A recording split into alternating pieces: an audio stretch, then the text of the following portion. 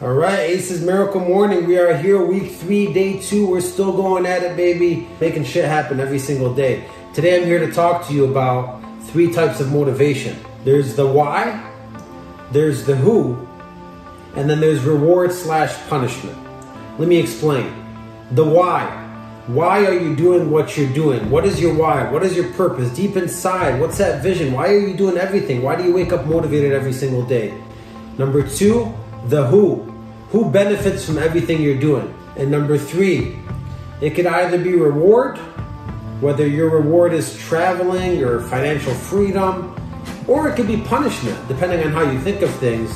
Meaning, are you scared to be broke or not have any money or not live in a nice house? Are you running from punishment or are you running towards reward? Those are the 3 types.